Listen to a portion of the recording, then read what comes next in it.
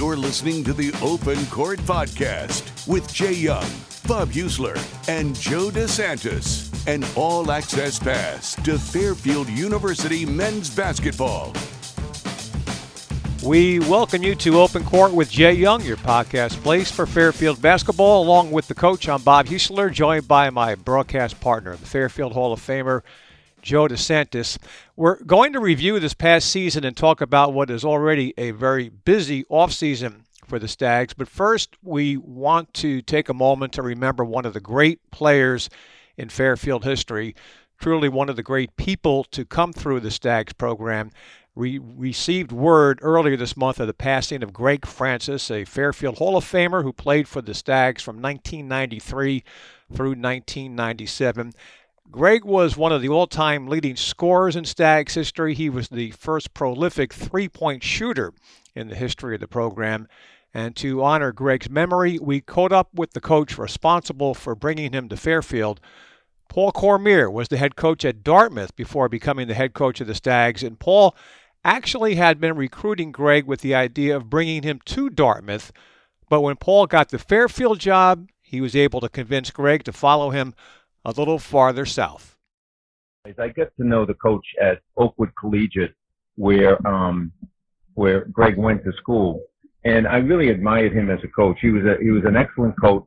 He really was, and I mean this the right way. He was Americanized in that kids understood a lot of the terminology that's used at the U.S. at that time. Now it's totally different. So, anyways, back then though, Greg was an elite as far as a good athlete.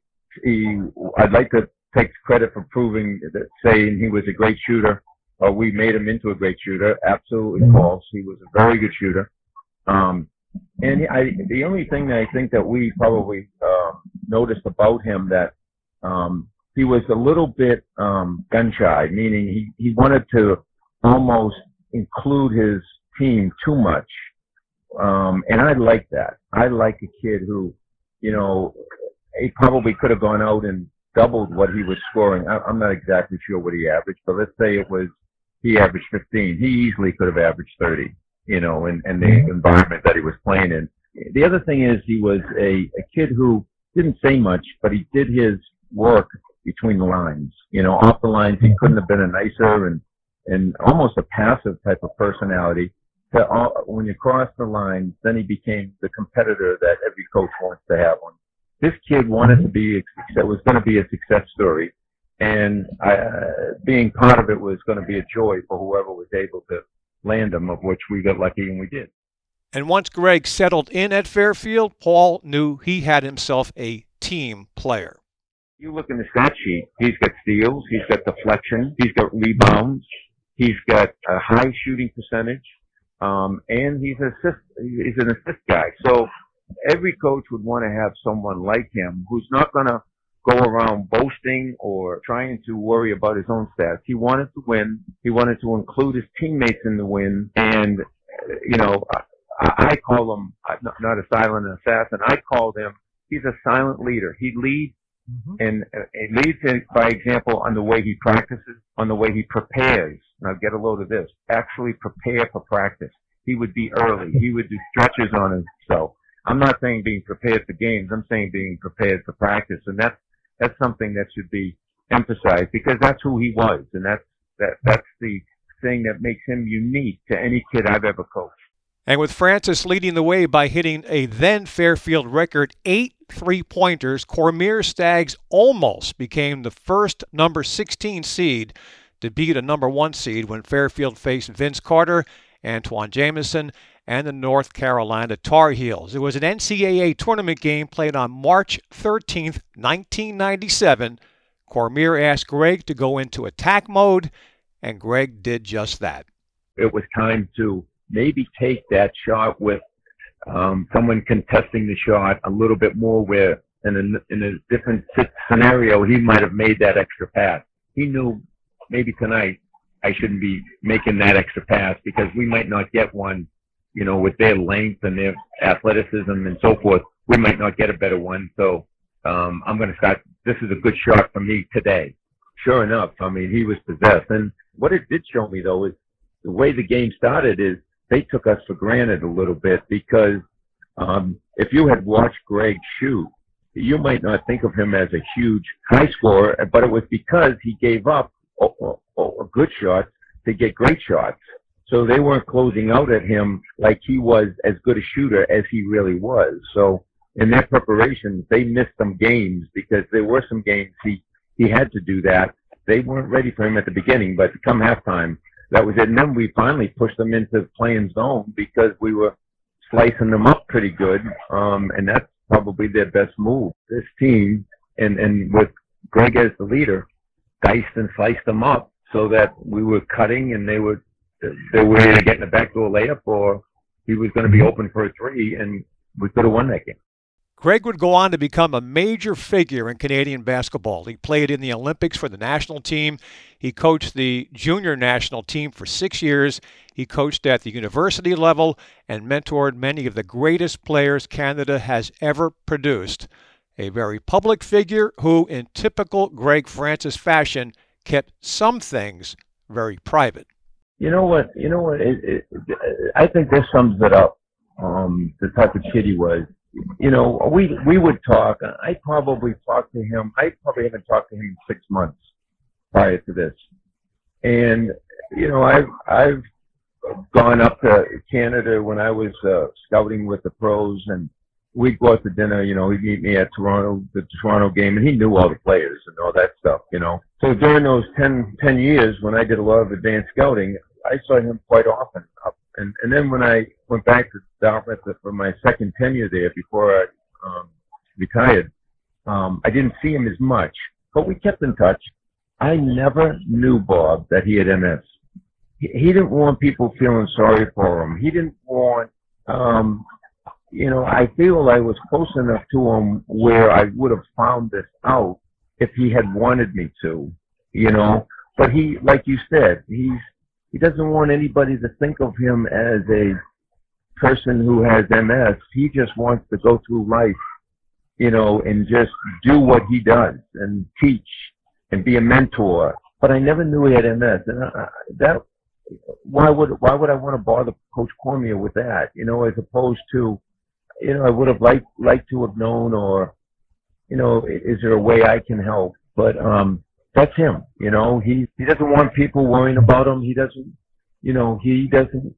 want to be a burden. He's, you know, it's just so sad because it's really something I'm really wrestling with, to be very, very honest with you. There's nothing negative about knowing Greg Francis or anything that anybody who really knows him and has had been blessed enough to have him in their lives. No, there's nothing negative. He's a special human being. He's in a very, you know, I believe in the afterlife, and there's a Lord. He's there. He's there. Our heartfelt thanks to Paul Cormier, who took time out of a family vacation to share his thoughts about one of the great players and one of the truly special people to come through the Fairfield program. Greg Francis passed away on Sunday, April 2nd, a few days shy of his 49th birthday. And Jay, I know you speak for the entire Fairfield basketball family in offering your condolences on the passing of a very special Fairfield Stag.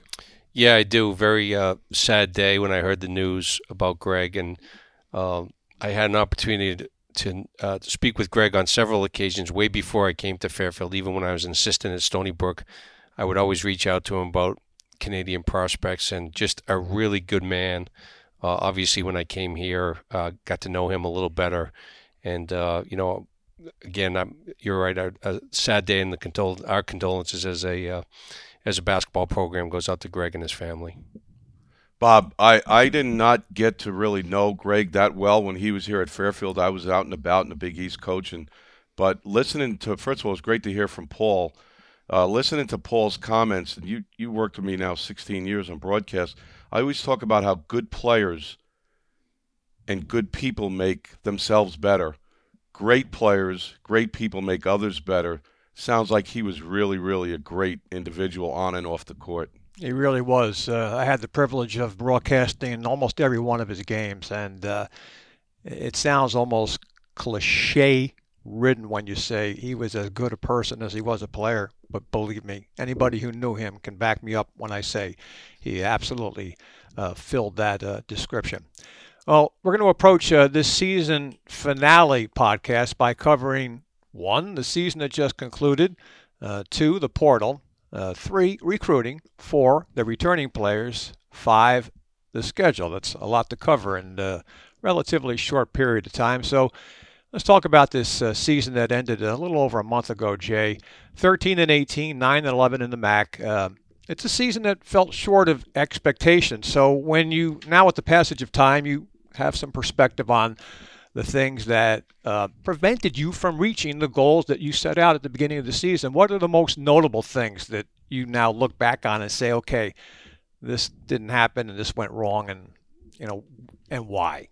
Yeah, I think the difference between us being 18-13 rather than 13-18 was really our inability to kind of win some of those close games that we were in.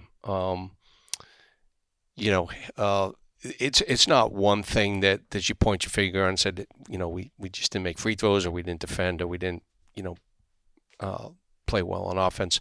It's kind of a combination of those things. And, we just weren't good enough in those moments that I felt, really could have turned the tide on your season, a couple wins here or there. So it's just not one thing, Bob. It's, I've already started watching some film of our games and gone back and, in some moments in tight games, we need to be better defensively. We weren't. Some we need to be better offensively. We weren't. The inconsistency of our team throughout the year, I guess, was the biggest issue, that we need more consistent play.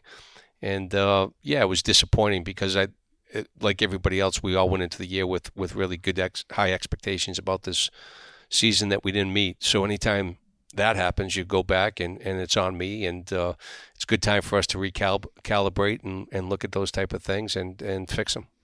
Well, let's look at it from the two very clear-cut aspects of basketball, offense and defense. You averaged a little more than 64 points a game. As you look toward next season, what is a realistic number that you can hit offensively, and what do you need to do in order to maybe get more toward whatever your goal is here that you're going to tell us about? Yeah, the obvious thing is we just shot the ball so poorly this season. We were one of the worst three-point shooting teams in the country. If you had told me that before the year, I would have told you were crazy because, the guys that we had coming back and some of our additions.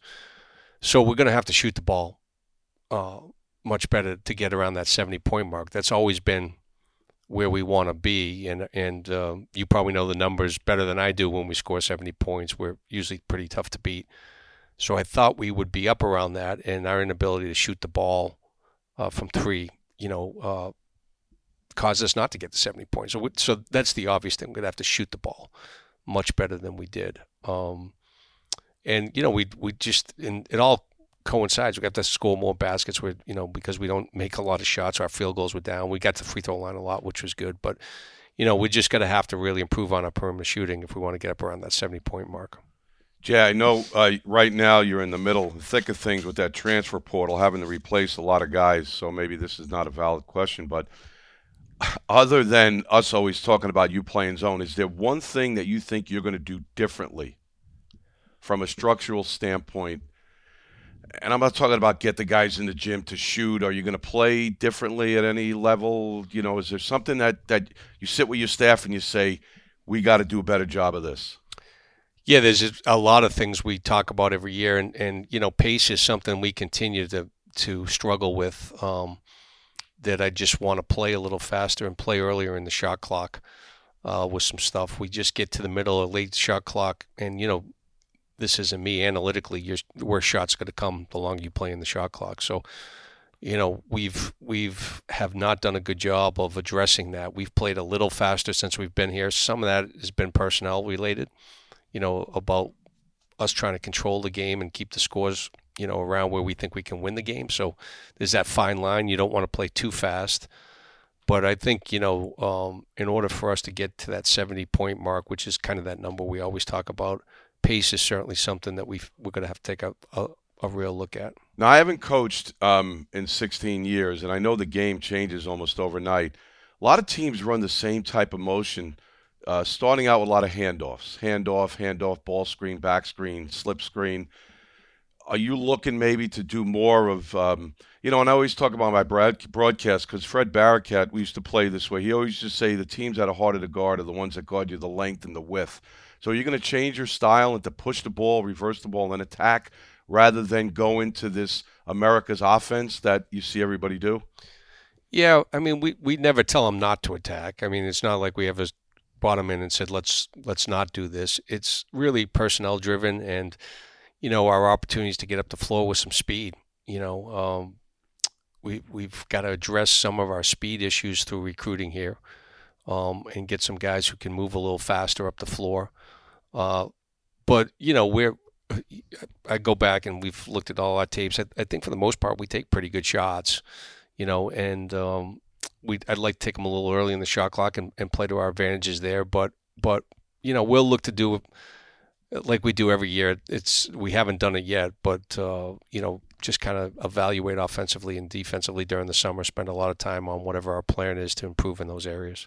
One more question on addressing the offensive side of the ball. If at this time next year we were sitting here talking to you about a Fairfield team that didn't come reasonably close to hitting that number you keep talking about, 70 points per game, how disappointed would you be? Yeah, be disappointed. Yeah, we've got to play up around that, or we're going to have to flip the other side of the ball where we're so good defensively that we just haven't been able to do that. So we've been good defensively, not great. We've had moments of that. So we're going to have to play around that 70 mark. That's something that we've always talked about. I thought we'd get there this year, and part of me is if we shot the ball at a normal rate, we would have been up around there. We just could not make any threes. So it's something that, like I said, we're looking at. Here's the question is coming because we hear it a lot from fans. You want to get great defensively. You said sometimes you were pretty good, but you weren't great defensively. The man-to-man versus zone issue. Let's not call it an argument issue. You are a man-to-man coach. That's your philosophy, and you seem very committed to that. Is it possible that maybe there's some flexibility there? Just because I know we get asked about it a lot, and I'm sure you do too. Yeah, I mean, there's always flexibility.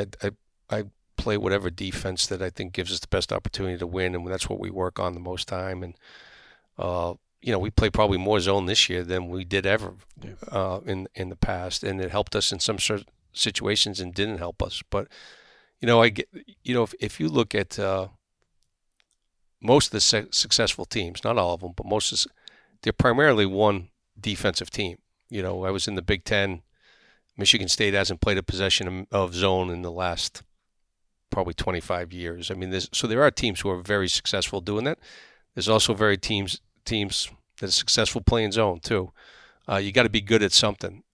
We've like I said, we've made improvements. We had a good stretch this year where we were, I think, leading the league in points per game and defensive efficiency.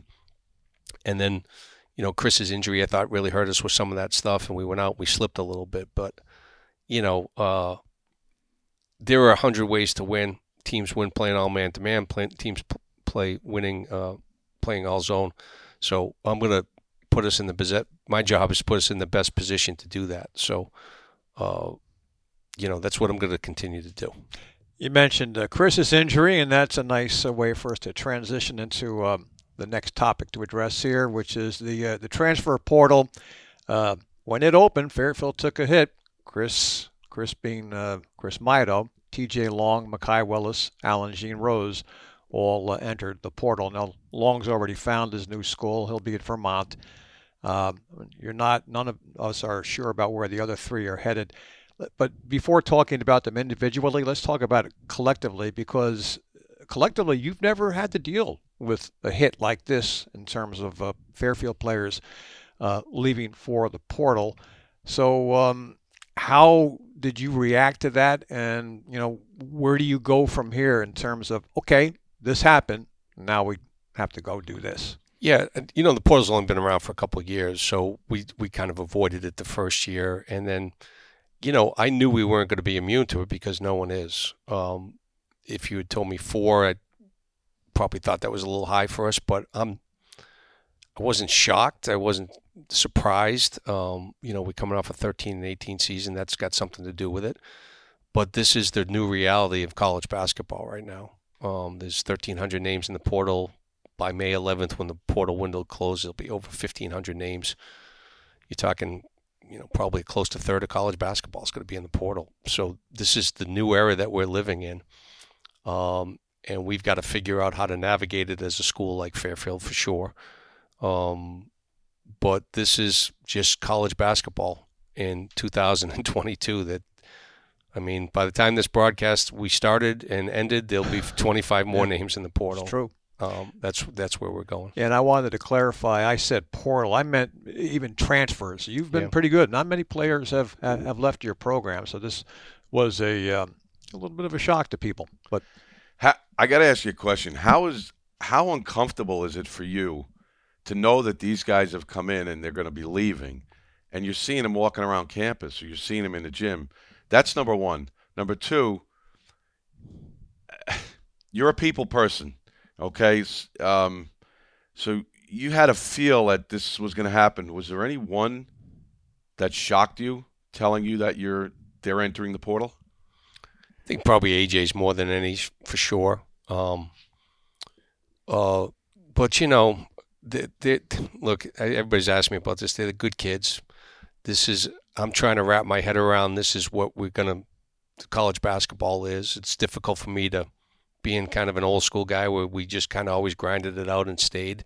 It's just not the same anymore. So, is it uncomfortable for me? They're good kids, and it's their decision to make, whether I agree with it or not. I hope they're making good decisions, but that's for them and their families to figure out. But I have nothing against any of these guys. Chris and AJ were here for 4 years, and in this day and age, that's probably as much as you're ever going to get a guy and expect them to take their 5th year somewhere else. I think all of college basketball, we're all junior college coaches now for the most part, that you're building teams and trying to look at it 1 to 2 years out because you've got MVPs of leagues that are leaving. I think there was close to 50 transfers just in the MAC alone. So, I don't, can't say I'm not hurt by some of it. That's not true. I'd be lying, but I'm not holding it against them, or I understand that these decisions are being made and what's behind them. And I wish these guys the best. I really do.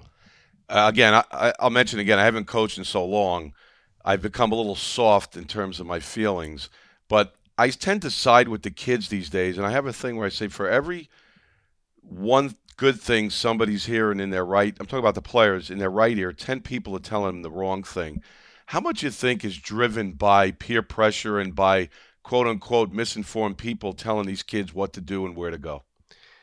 There's going to be a lot of mistakes in this portal, for sure. There was last year. I think when we started the season, there might have been 400 players still in the portal. That means 400 guys who put their name in. And I don't know if I'm right or wrong. I think it was around that number. Didn't even have a place to go. So, everybody thinks the grass is greener somewhere else. I say it is greener because it's usually fake grass, but there are different decisions. Sometimes the portal's a good thing. It's a guy hasn't played much. He wants another chance. He wants to play more. He wants a different role, and everybody's good with it. Sometimes it works. It doesn't always not work, but a lot of times there's some bad decisions here that I think kids will look back on their career and regret. And some of the data just points to that. That it's not me saying that. The data will point to the fact that a lot of the decisions that players make don't work to their benefit. But I wish these guys, I do. They're all really good kids, and I wish them the best. You already told us that perhaps the one that surprised you the most was Alan Jean Rose. We get the sense, and correct me if I'm wrong, that Chris Mido was just looking to use that final year of eligibility and maybe just check out someone else and see how much more he can move forward. Mekhi Willis maybe just needed a change of scenery. TJ Long, a real contributor to this team last year, sixth Man of the Year in the MAC. What was the conversation with him leading up to his decision to leave Fairfield ultimately for Vermont? Yeah, TJ just came in and saw me during the break, and again, just thought he'd been here 2 years and wanted to try something different, and we talked a little bit about his decision, what was behind it, and again, at the end of the day, I want guys here who who want to be at Fairfield, and I told him if he thought he was going to be happier somewhere else, he should explore that, and I'm glad he did. I'm happy for TJ. Hope he finds, John Becker's a great coach, and they've got a good program up there. So it's a really good place. So I'm happy TJ found a good spot for him, and we'll move on. And I wish TJ the best too. As you negotiate the portal, if you could tell us what is the profile of the player you're looking for, and if you could prioritize it positionally for us, what exactly are you looking for? We're talking about the portal. We haven't even talked about the recruiting trail just yet. Yeah. Obviously we're going to need some depth up front with Zach leaving and Chris in the portal and Mackay gone. So, front court depth is certainly something that we're really concentrating on. And, I'd like it, we're thin obviously at the point guard spot. That's another position that we've looked at. We're really, Caleb was the only guy who operated out of that spot. And then we moved to Woj over a little bit last year, but we need certainly some depth there. And then, we're going to take a guy who obviously at any time who we feel can move the needle for us as a difference maker. And we're dealing with a lot of those guys, and those guys have a lot of options right now. It's kind of crazy. A kid will go in the portal, and the next day he'll have 45 phone calls from people. So it's just so different. So really front court depth, point guard, Bob, and then, we are anybody on that list who can, we feel, really move the needle for us as a program. So there's 1,300 names in the portal right now. You're going to eliminate a bunch because they think or they maybe are too good. Then you're going to eliminate guys. You have 4 scholarships. Maybe you don't need that position. For those 4 positions, how many people are you recruiting? How many potential players are actually you can get into school? Well, it's all those things, right? It's the academic profile, and it's the they're either too good or we don't think they're good enough. That's another big part of it. There's a lot of guys in that portal that literally average 1 point a game, no points a game, 2 points a game, that you're just sorting through to see, they just might not be good enough too. It could be a kid that's been in trouble before. So after your vetting is done, it's a small number. It's a small number that fit the profile of Fairfield and what we're looking to do. I don't have an exact number, but it's small. It's 75 maybe. I don't even know. I'm just trying to. It's smaller than pretty much everybody thinks. The delay. Oh my God, yeah. And I say this all the time when we meet. There's not 1,300 names in the portal. No. There's 70 names in the portal, and that 70. Then you take the geographic part of it, right? Most of these kids if they are transferring, will somewhat try and stay geographically to their home or something. So that eliminates a bunch of guys. We're not. If a kid's leaving a school and is from California, he's probably not coming to Fairfield. So there's all that part of it too. Your conversation with these quote-unquote recruits, these transfers, I'm sure one of the first things you're bringing up is the new arena, the Leo Mahoney Center. How's that? Are players aware of that? How's that helping? They are. Facilities are important. They're always important. We're also in this climate of NIL, which is I said it's the perfect storm that I don't think anybody anticipated, the transfer portal and NIL coming in at the same time. So those are conversations that we continue to, have with recruits and that type of thing. But yeah, to answer your question, the facility's been great. It's an incredible building. Anytime we can get someone on campus, and we obviously send them a lot of film on the building and the atmosphere that was here this year. But that shift has changed a little bit too. Facilities are certainly still important, but a lot of these kids are looking for other things too. And the other thing that maybe a lot didn't anticipate was the impact that, well, maybe I should think that through before I say it. When NIL came into existence, we knew there would be an impact, but we didn't know how it would be applied, what schools would take advantage of it, which wouldn't be able to take advantage of it. So where does the NIL fit in terms of the Fairfield men's basketball experience? Well, we've got to be in the game, which we are. We've got a collective through Yoke that we started in February that is supporting, NIL. We've got to be active in that, because if you're not, you've really limited yourself, especially with the portal. These are decisions that kids are making based on a lot of factors, and certainly NIL is a big part of that factor. There's some players in that you're just going to be, for lack of a better term, priced out of right away. And there's some that it won't come up, and there's some that it will come up. So we do have a organization in place. We've addressed that through our Yoke partnership. It just became active in February during the season. Can you explain that? Some of our listeners might not know exactly what the Yoke partnership is. So Yoke is our NIL branch. It's an organization that we brought on to help us support NIL, where fans and donors can donate directly to the platform, and it's an interactive platform with our players that they can make money for doing certain things, whether it's podcasts or interactions with alums or boosters and that type of thing. So it's unique in that sense. We were excited and still are to have them on board. They dealt mostly with football programs at the BCS level. We were the first basketball. It's 3 young guys who are super smart and super got great energy. And I think it's a good platform. We just got to get it going, So, when Joe can make a huge donation, all his millions that he has to Yoke, we'll get the thing going. I still got my first community. We'll move on from the portal stuff after this, but let me wrap it up, this portion of it, by asking you, how excited are you about the potential of some of the guys you are involved with through the portal, and when do you think, in terms of a timeline, things might start to break and we'll start to learn about some of the new Fairfield Stags? Yeah, I said this all along that, certainly was a disappointing year, but I'm looking at it as an opportunity for us to take a step back and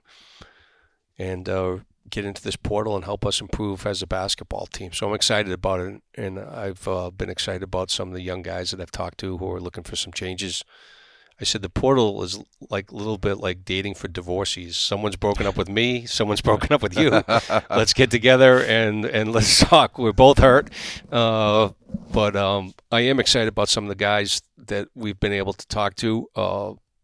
We've had a couple in already. Hopefully we'll have good news here on at least one in a couple days. And then we've got more guys coming in over the next few weeks. So that's kind of what we're looking at right now. Going to do a lightning round, if I may, with the returning players. And lightning round being, I'm going to give you the name. You tell me what you expect them to do in terms of improving their game and reaching the goals that both you and the players set. Let's start with Bryson Goodine. Got to get healthy. That was an injury that I felt hurt us last year. Bryson was starting to play better, and right when he got hurt, and if his trajectory was going to be what I thought it was, probably would have been a pretty good, pretty impactful guy for us, especially on the perimeter when we were having trouble to score. So he's got to get healthy, got to get stronger, got to get back to playing basketball. This is going to be year now 4 that Bryson really hasn't been on the court for any significant minutes, so that's going to take some. But his big thing right now is health. What's the time? What's the realistic expectation for when he actually is playing? Full out basketball. End of the summer, I think. Mm-hmm. We're hoping. We're going to take a trip at the end of the summer, so I'm hoping that we could have him for that, but it'll be close. Let me take a detour or trip at the end of the summer where you guys. Yeah, we haven't officially announced it, so I don't know what I can say about it. We're planning on taking an international trip, taking the team somewhere at the end of August. We're allowed to do those every 4 years. Mm-hmm. It's the first year that we've got to do it here.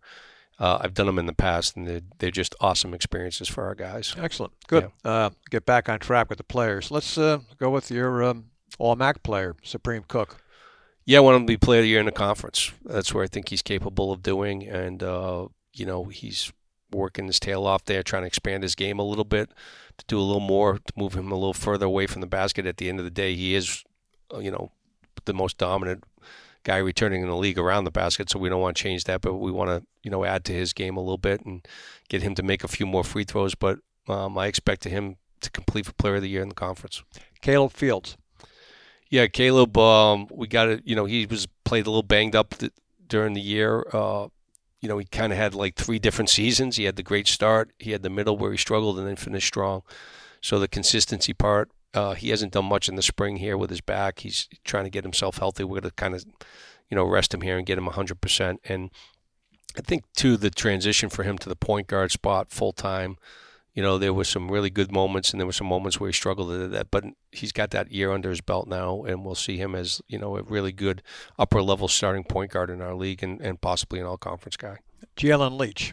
Yeah, Jalen, Jalen's biggest struggle just didn't shoot the ball great last year. We think he's a good shooter who struggled. If anything, the injuries with him he's lost a little pop that I think, again, that this summer will be big for him. But he had a good year. It was a year for him where he's finally healthy for the most part from start to finish. So now he's just got to back that up. And, I'm hoping he has another good year for us. But he's got, his thing was he just didn't shoot the ball well from 3. Got to be more consistent from that, which I think he will. James Johns Jr. Yeah, James, was a learning experience for him, and I was trying to tell everybody, came in with this big ranking, and he's a really talented guy, and like James a lot. I think it was an eye-opener for him, too. So got to get stronger, got to get way more physical, which he's working hard in the weight room. Another guy that offensively consistency was a huge factor for him. So just got to make that now, that progression from his freshman to sophomore year, and I think we'll see a big jump from him. And you have 2 red shirts and an incoming freshman. The red shirts, Michael Rogan, Ant Davis. The recruit is Matt Curtis. What contributions do you think they can bring? Yeah, the 2 red shirts, that helped them a lot. And honestly, the way, we're shooting the ball at the year, especially with Mike, I probably, if he was available, probably would have played him some. But Mike can really shoot it. He's very offensively gifted, and it's explosive athletically. So both those guys, the red shirt really paid off. Their bodies have really changed and developed, so it was good for them. And Matt's, a combo guard who can come in. He's got really good IQ. Another guy who's, got some ability to shoot the ball too. So, with all those guys, just got to kind of figure it out, I guess, from now. Let's talk about the schedule. And I know that's the proverbial work in progress, and won't really know much about that out-of-conference schedule for a while. But there have to be a few return games. Why don't you break those down for us, home and away? Yeah, so we'll get the home games back with Wagner and with UNH. Sacred Heart and Yale will be on the road. Those games, we're just trying to fix dates right now and move them around a little bit. We're obviously going to play some up games. We would like to do those regionally if we could, Bob, rather than get on a plane like we did last year and have to go to Xavier and Wake. We always try regionally to get those games. They're just better for us, certainly financially and from the wear and tear with travel.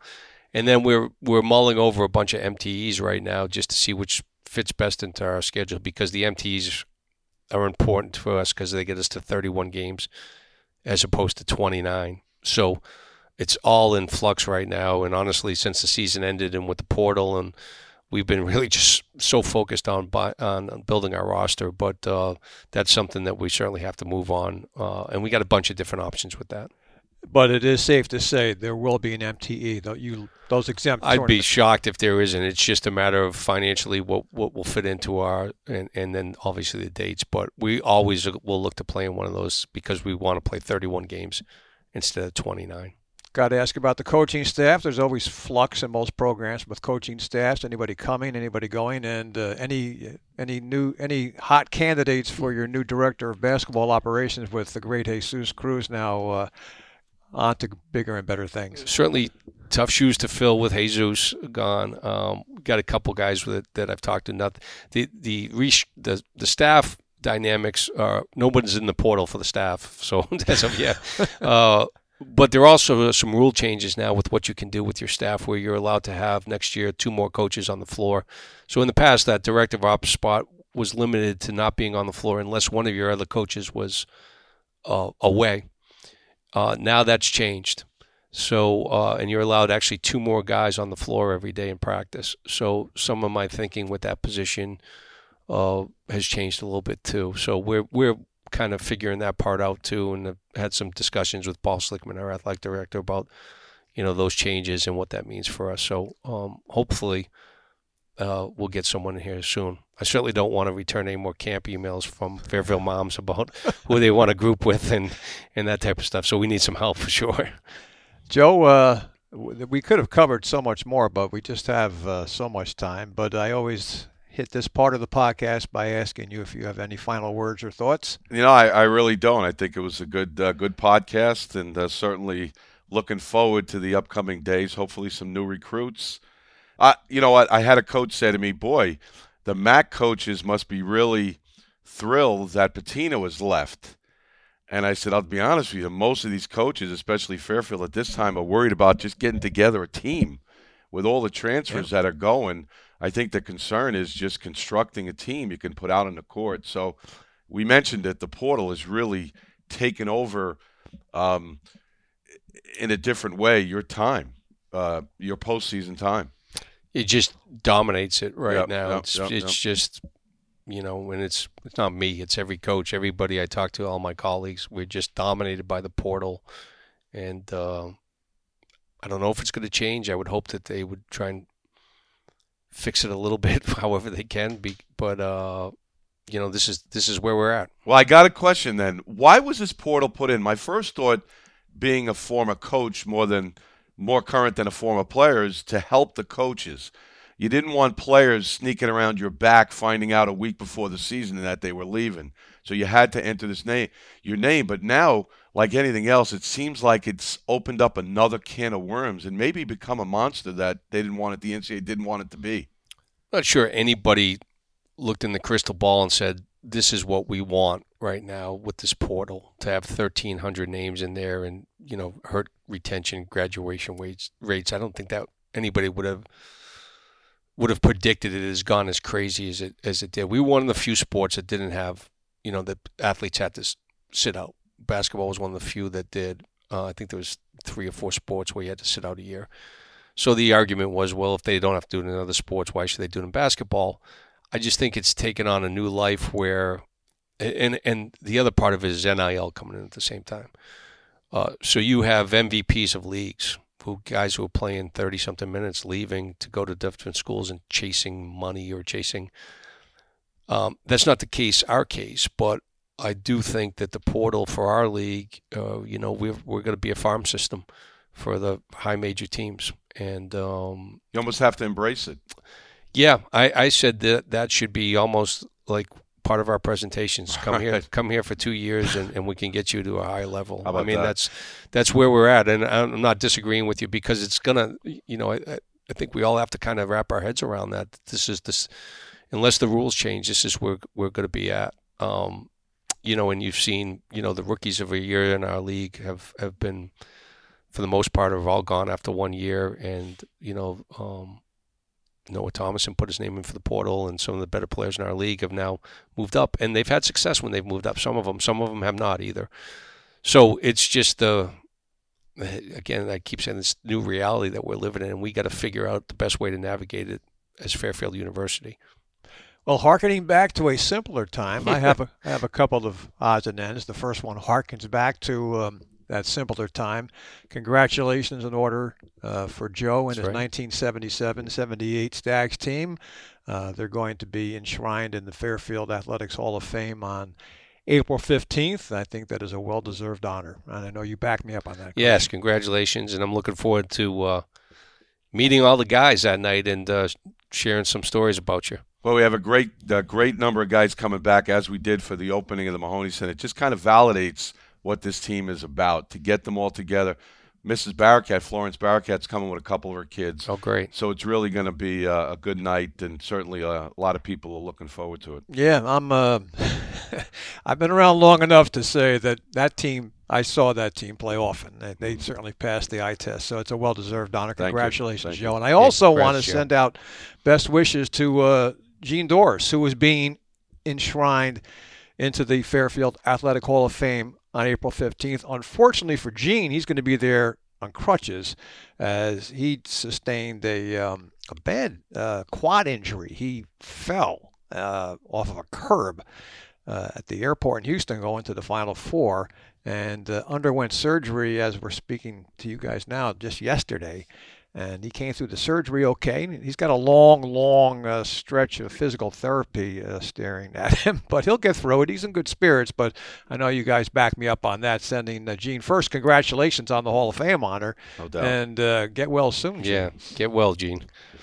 Well, that'll do it for this season's editions of Open Court with Jay Young. And Jay, I just want to say that we really appreciate the fact that, A, you give us this time. You don't have to do it.